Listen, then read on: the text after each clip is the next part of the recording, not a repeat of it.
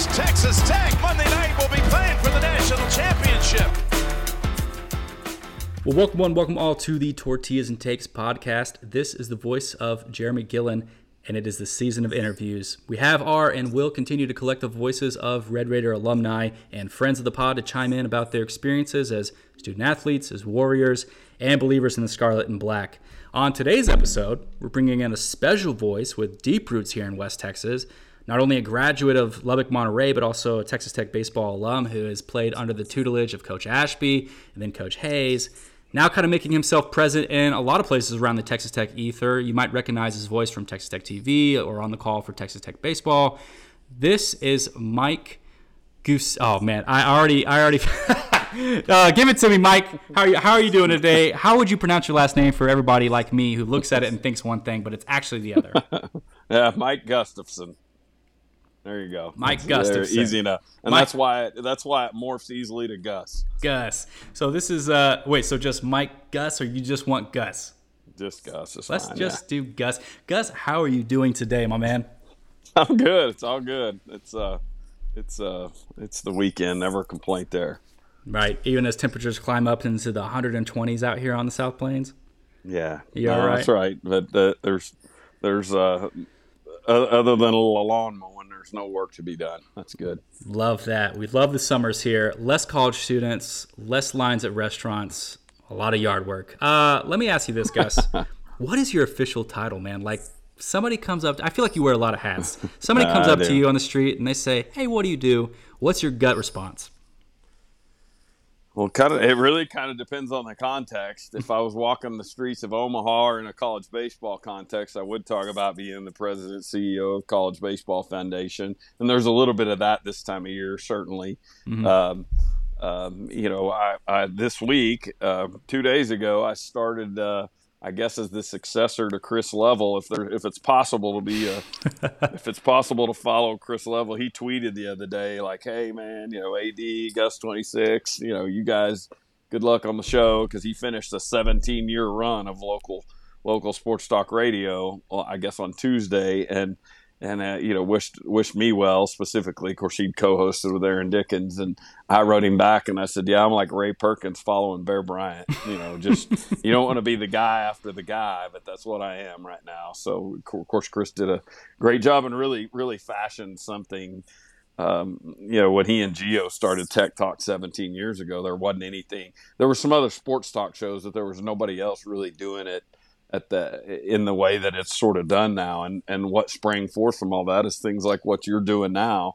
And so I guess now I'm, for the last 48 hours, I've been the co-host of Tech Talk, and I also have another paying job at CSI Lubbock, which is a data cabling company, and so yeah, I do wear a lot of hats. You got a lot going on. Probably too many. Yeah.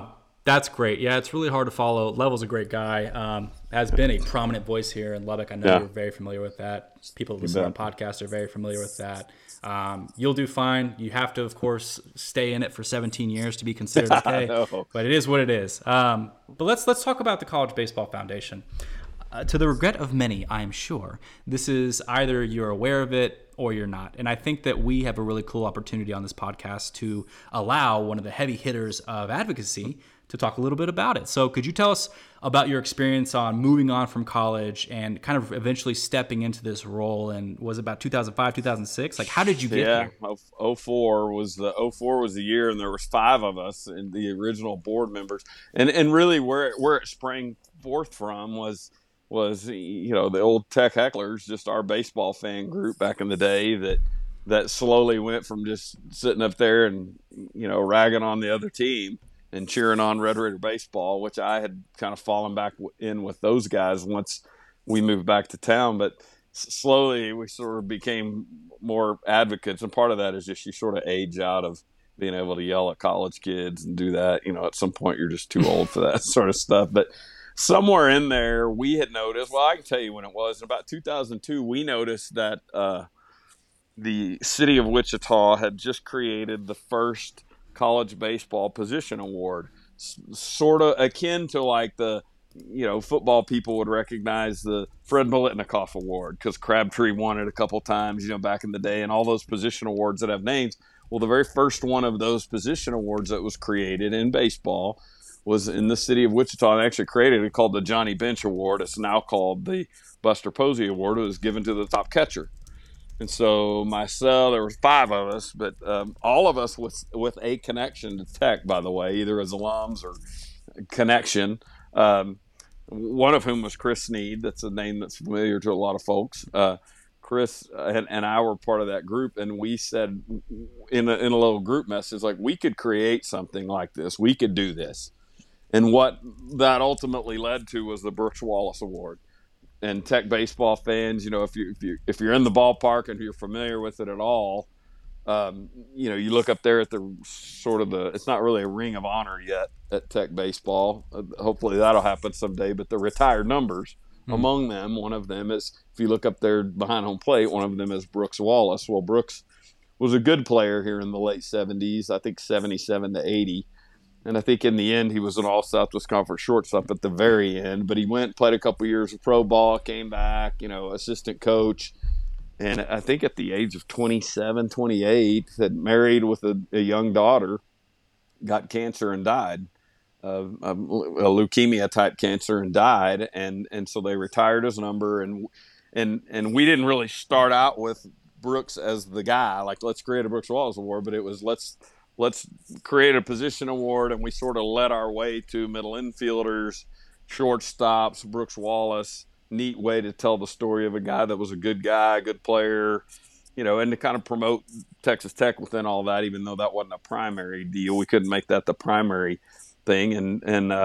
And so after giving that award for a couple of years, we thought we need to let somebody know at the College Baseball Hall of Fame, that we've got this award. And we realized there wasn't a College Baseball Hall of Fame. And so we thought, well, let's just create that. And we did. And we were naive. And I'm a little naive just in how deep that this could go. But next thing you know, we were in the midst of a capital campaign, and we really pursued that as being something that was going to be built here in Lubbock, and had gone so far as to get land donated and a lot of other things. We, in early 2017, ended up making the decision to not do that here in Lubbock, but still our work continues, and we are looking for a physical home for the National College Baseball Hall of Fame still. That'll be somewhere, but we gave the Brooks Wallace Award this week. In fact, so it's, that now it's now joined by the Skip Bertman Award and the National Pitcher of the Year Award and the John Olerud Award. And so we've got a lot of stuff like that going on. And it was, the cool part about it is, and all of this is available if you want to see who's been inducted in the College Baseball Hall of Fame, all that kind of stuff. You can go to collegebaseballhall.org and see all of that kind of stuff. So yeah, there's the history as it sort of ties back to Lubbock and Texas Tech. That's super cool. So from one award, you've expanded to 5, and I know that especially for the game of college baseball, means a lot to have these position awards, because it's really, like, at a certain point, like, it's really great to go to the postseason, really great to be a part of the World Series. Obviously, that's kind of the pinnacle of achievement for college baseball. But there's a lot to be said about individual athleticism being recognized and being awarded. And sometimes we can see, I know, especially like in football, there's a ton of position awards that sometimes it'll come from teams that you just really don't expect, but there are absolute studs around the country who give it their best. Speaking of studs, when you were a student athlete, and correct me if I'm wrong, but the word postseason maybe wasn't really a part of the common tongue for Texas Tech baseball. No, that's right. Yeah, but since 1993, my year of birth, congratulations me, we've seen a lot more of it. And I think that's hats off to guys like Larry Hayes and Coach Tadlock for really maximizing talent out here in Lubbock. And with all of that in mind, everything we talked about, your advancement, and this is like this love and this passion for baseball, and you're still around it. What has it meant for you as a Texas Tech baseball alum, as a Lubbockite, to kind of see, the Double T brand really explode in this sphere? I mean, even seeing your own son wear the Double T for really legendary moments in our program's history. Yeah, pretty special. And I I won't speak on behalf of anyone specifically, but I know a lot of guys in and around my age group. And I was a player here from 86 to 89. And as you said, they really, they're started – the winning really started in 93 and 94. 95 was the first Southwest Conference Championship, the first postseason, NCAA berth. And it's been, it's been pretty good since then. There's been a little down stretch in there, but what you said, the peak Coach Hayes and the peak Coach Tadlock has been pretty good. But, a lot of guys my age, just a lot of us, especially in the way 2014 unfolded, that we went from, hey, it looks like this team's going to get back in the NCAA tournament. This is great. Tim Tadlock, second-year guy, and Tim and I didn't overlap as players.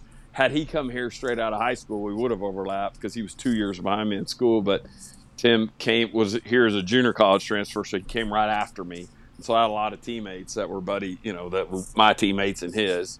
And Tim and I got to be acquainted back then, just in the way that you do when you're out of the program a year or two. So I didn't play with him, but we knew each other way back when. But yeah, it was great, and it was great to see my old teammates and those guys when 2014 happened, and suddenly we go from, hey, I think we're going to get in the tournament, to, hey, let's go host the Super Regional and go to Omaha on the strength of two 1-0 victories, and just seeing those guys in the ballpark and just around, and just the pride, the pride on our faces. You mentioned Gary Ashby, and of course I still call him Coach Ashby because I played for him for a year, but he's got a local radio show here that I guest on there a lot and see him around, eat lunch with him and all that stuff. And I can remember going and just finding him, and it was nothing but a big hug from two people that had been around this program for a long time. And Coach Segrist was still living back then at that point, and got to see Texas Tech and Omaha too, and that was great. It was something special, and I'm sure lots of programs have had that moment where something like this has happened that a lot of folks have wanted to happen for a really long time. But to get to share that moment with a lot of my old teammates and running into them in Omaha, because there were so many of those guys that we would run it, that sort of dropped everything to get up there. And I hadn't seen them, and you hadn't seen them in years, and here they are, and we're all standing in line in Omaha going, "Oh my God, this is great!" and just fantastic. So happy for those guys. So and now that we've done it 4 times and been as good as we've been for as long as we have, now it's some of that nostalgia and the newness is gone, and now it's like, hey, let's go. Now we're all like hungry and wanting to win. And just as a fan base, we're going, wow, we lost in the regionals. Like when if hoops ever doesn't go to the Sweet 16, we're all going to sit around and go, oh my gosh. What a failure. What's wrong? Yeah, when 5 years ago it was, take our breath away excitement. So yeah, good problem funny to how have, culture right? changes. Yeah, funny how the culture changes with it. Well, I was going to ask, but it seems like the more you talked about it, 2014, was that really kind of your like seminal memory of Texas Tech baseball, getting to the World Series, Super Regional, and then going to the World Series? Like, is that, when you think Texas Tech baseball top memories, is that the one that kind of is the peak? Yeah, probably is. I can compartmentalize those type things in a way that I can say, if what was my best moment as a player or whatever, I was a pretty average player. So those are kind of different, and they go into their own little compartment. But just in terms of just seeing, getting to host that Super here at home, winning 2 1-0 games. My son was a bullpen catcher. I think you mentioned that earlier in 2014, 2016. Seeing him like running in with those knuckleheads from the bullpen and diving into the dog pile.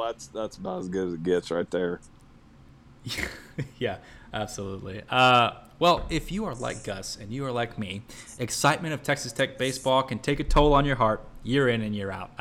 It's time to catch a breath. What better place to disconnect than from the business of the world and reconnect with peace in yourself than Broken Bow, Oklahoma. And I know, Oklahoma, what in the world is there to do in Oklahoma? But I promise you, Near the Texarkana border, there's a beautiful slice of heaven where trees grow and the sun turns a beautiful amber in the evening. And our guy, Craig Crawford, has set up a few brilliant locations to rent a cabin and experience it for yourself. And because Craig is a Red Raider through and through, he wants to give you a 25% discount and direct booking with no additional fees. And that's family right there, man. That's family. If you're a more financially adventurous type, he's got plenty to talk your ear off about building, selling, and managing land out that way too. But in either case, give yourself the break you deserve. Email Craig at this address, craig@vacationtreeline.com. That's CRAIG at vacationtreeline.com. And don't forget to tell him who sent you.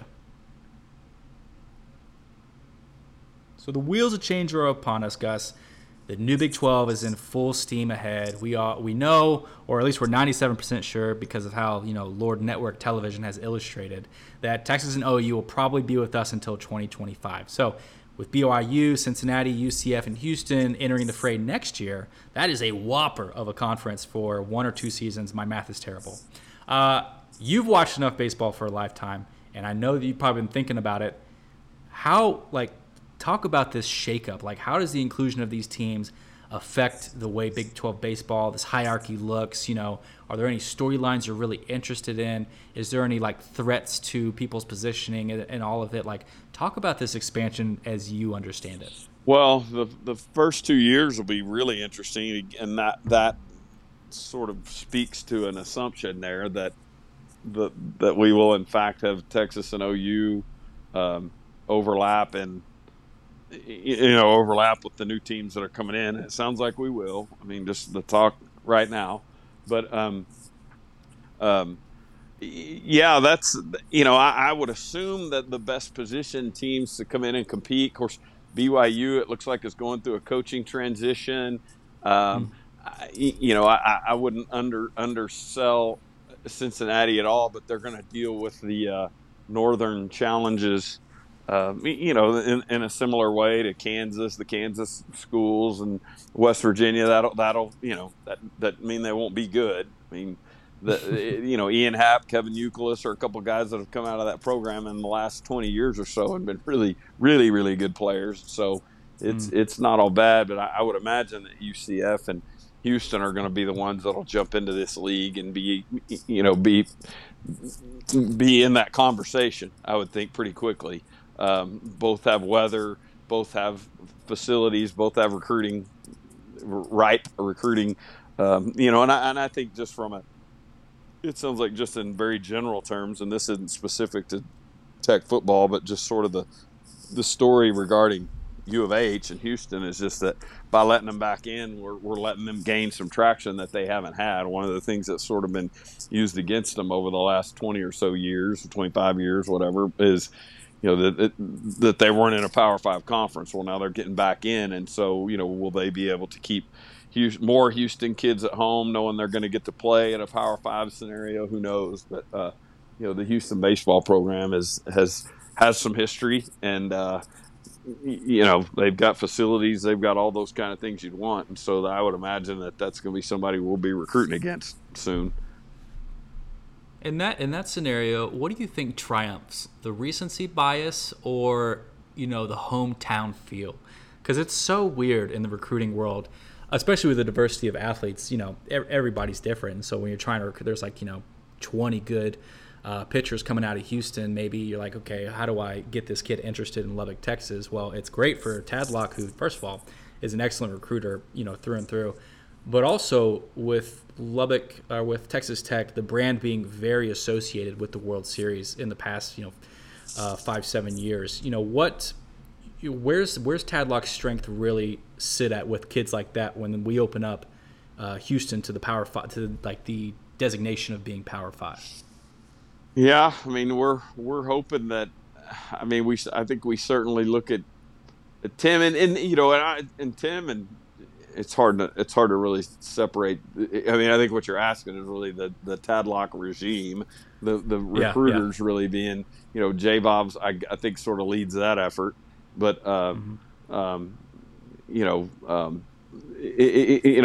a part of that picture, obviously, and all of them are involved in it. But and we've had some impact guys out of Houston, and so recently Shedder, Dushek, Drew Baker, and I didn't really think that through beforehand, but just right off the top, the three impact guys were right there, and how much I don't know which of those guys came down to Texas Tech and Houston and all, but that could be, somebody wants to play a little bit closer to home, it could be a challenge, and so those guys' ability to continue to recruit is going to be a key to competing, and there's nothing earth-shaking about that information right there. And I think that what we're seeing right now, you go out there and there's steel getting erected in the last week out of the ballpark out in the left field corner, which that's been a construction site all spring, and now it really looks like a construction site because there's steel going up and all that. And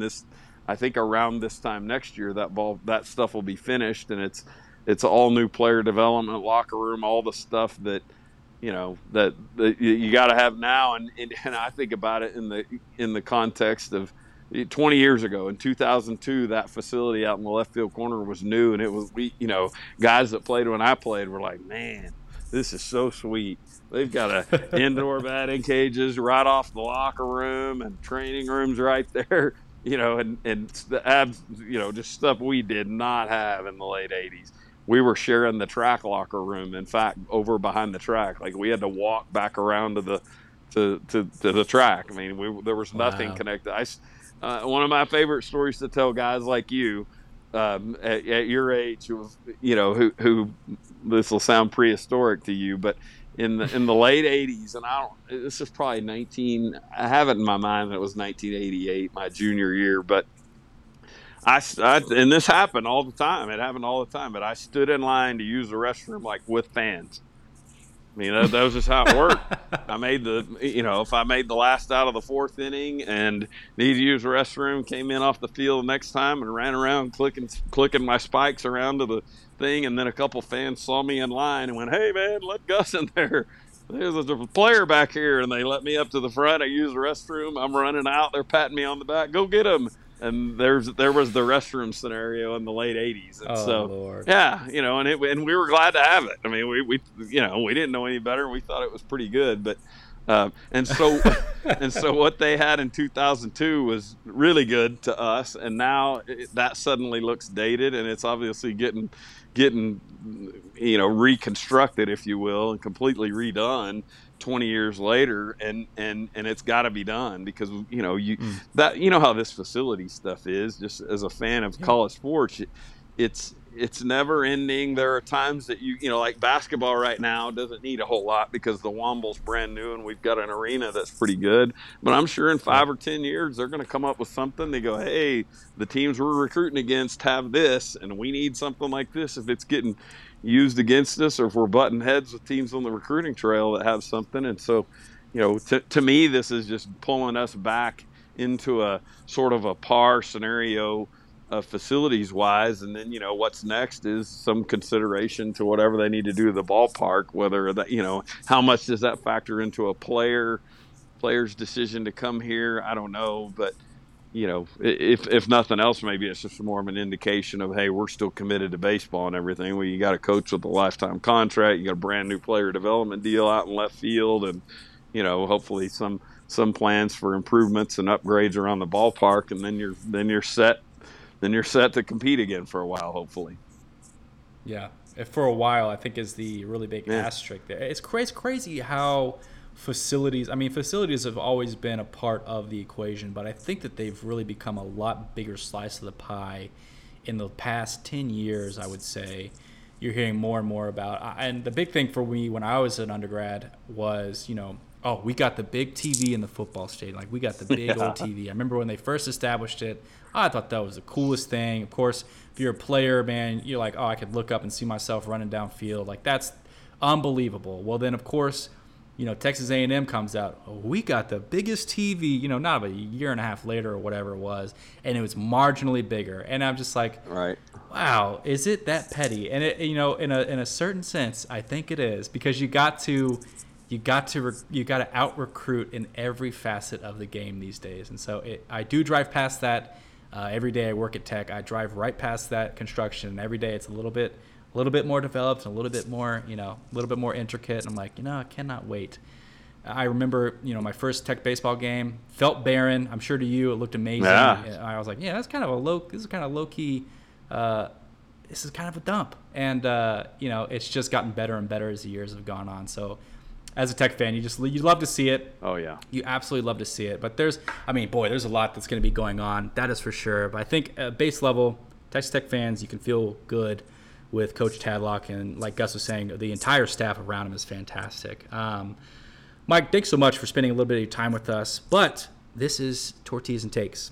And the takes doesn't stand for take off. No, we are going to be doing a series of quick hit questions where the only rule is you can say what you want, but you cannot defend your answer. You ready?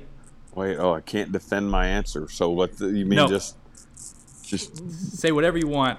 Okay. All right. You cannot tell me why you picked it. I don't care. Oh, okay. I got it. I'm not obligated to tell you why. You're not obligated to tell me why. And I'm not going to press If you. I do, that's okay. I will cut you off. Okay. No, I'll cut you off. Oh. I don't want to hear it. Okay. Nobody Right. wants to hear it. Got it. Okay. Got it. We're putting a period on your Perfect. answers. Okay. Yeah. I like it. Are you okay. Here we go.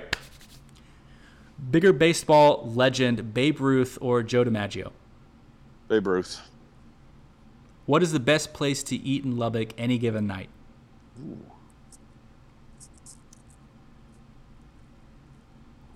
My answer for me personally is Rudy's Barbecue. How's that? Okay. Period. That's right. What is the worst college town in the Big 12? Oh my gosh. Worst college town. I think about that. See, I don't know. Maybe. That's a good question. I hadn't thought about any of the worst. I mean, I think about the ones. I'm tempted to say TCU, like Fort Worth. Fort Worth's great, but there's so much more to the Fort. Is that does it? Gus, what are you doing right now? Yeah, I know. I'm explaining. You're trying to explain yourself into an answer. You got to just pick one. I'll go Fort Worth. Who has the most annoying fan base in Major League Baseball? That's awesome. Chicago Cubs.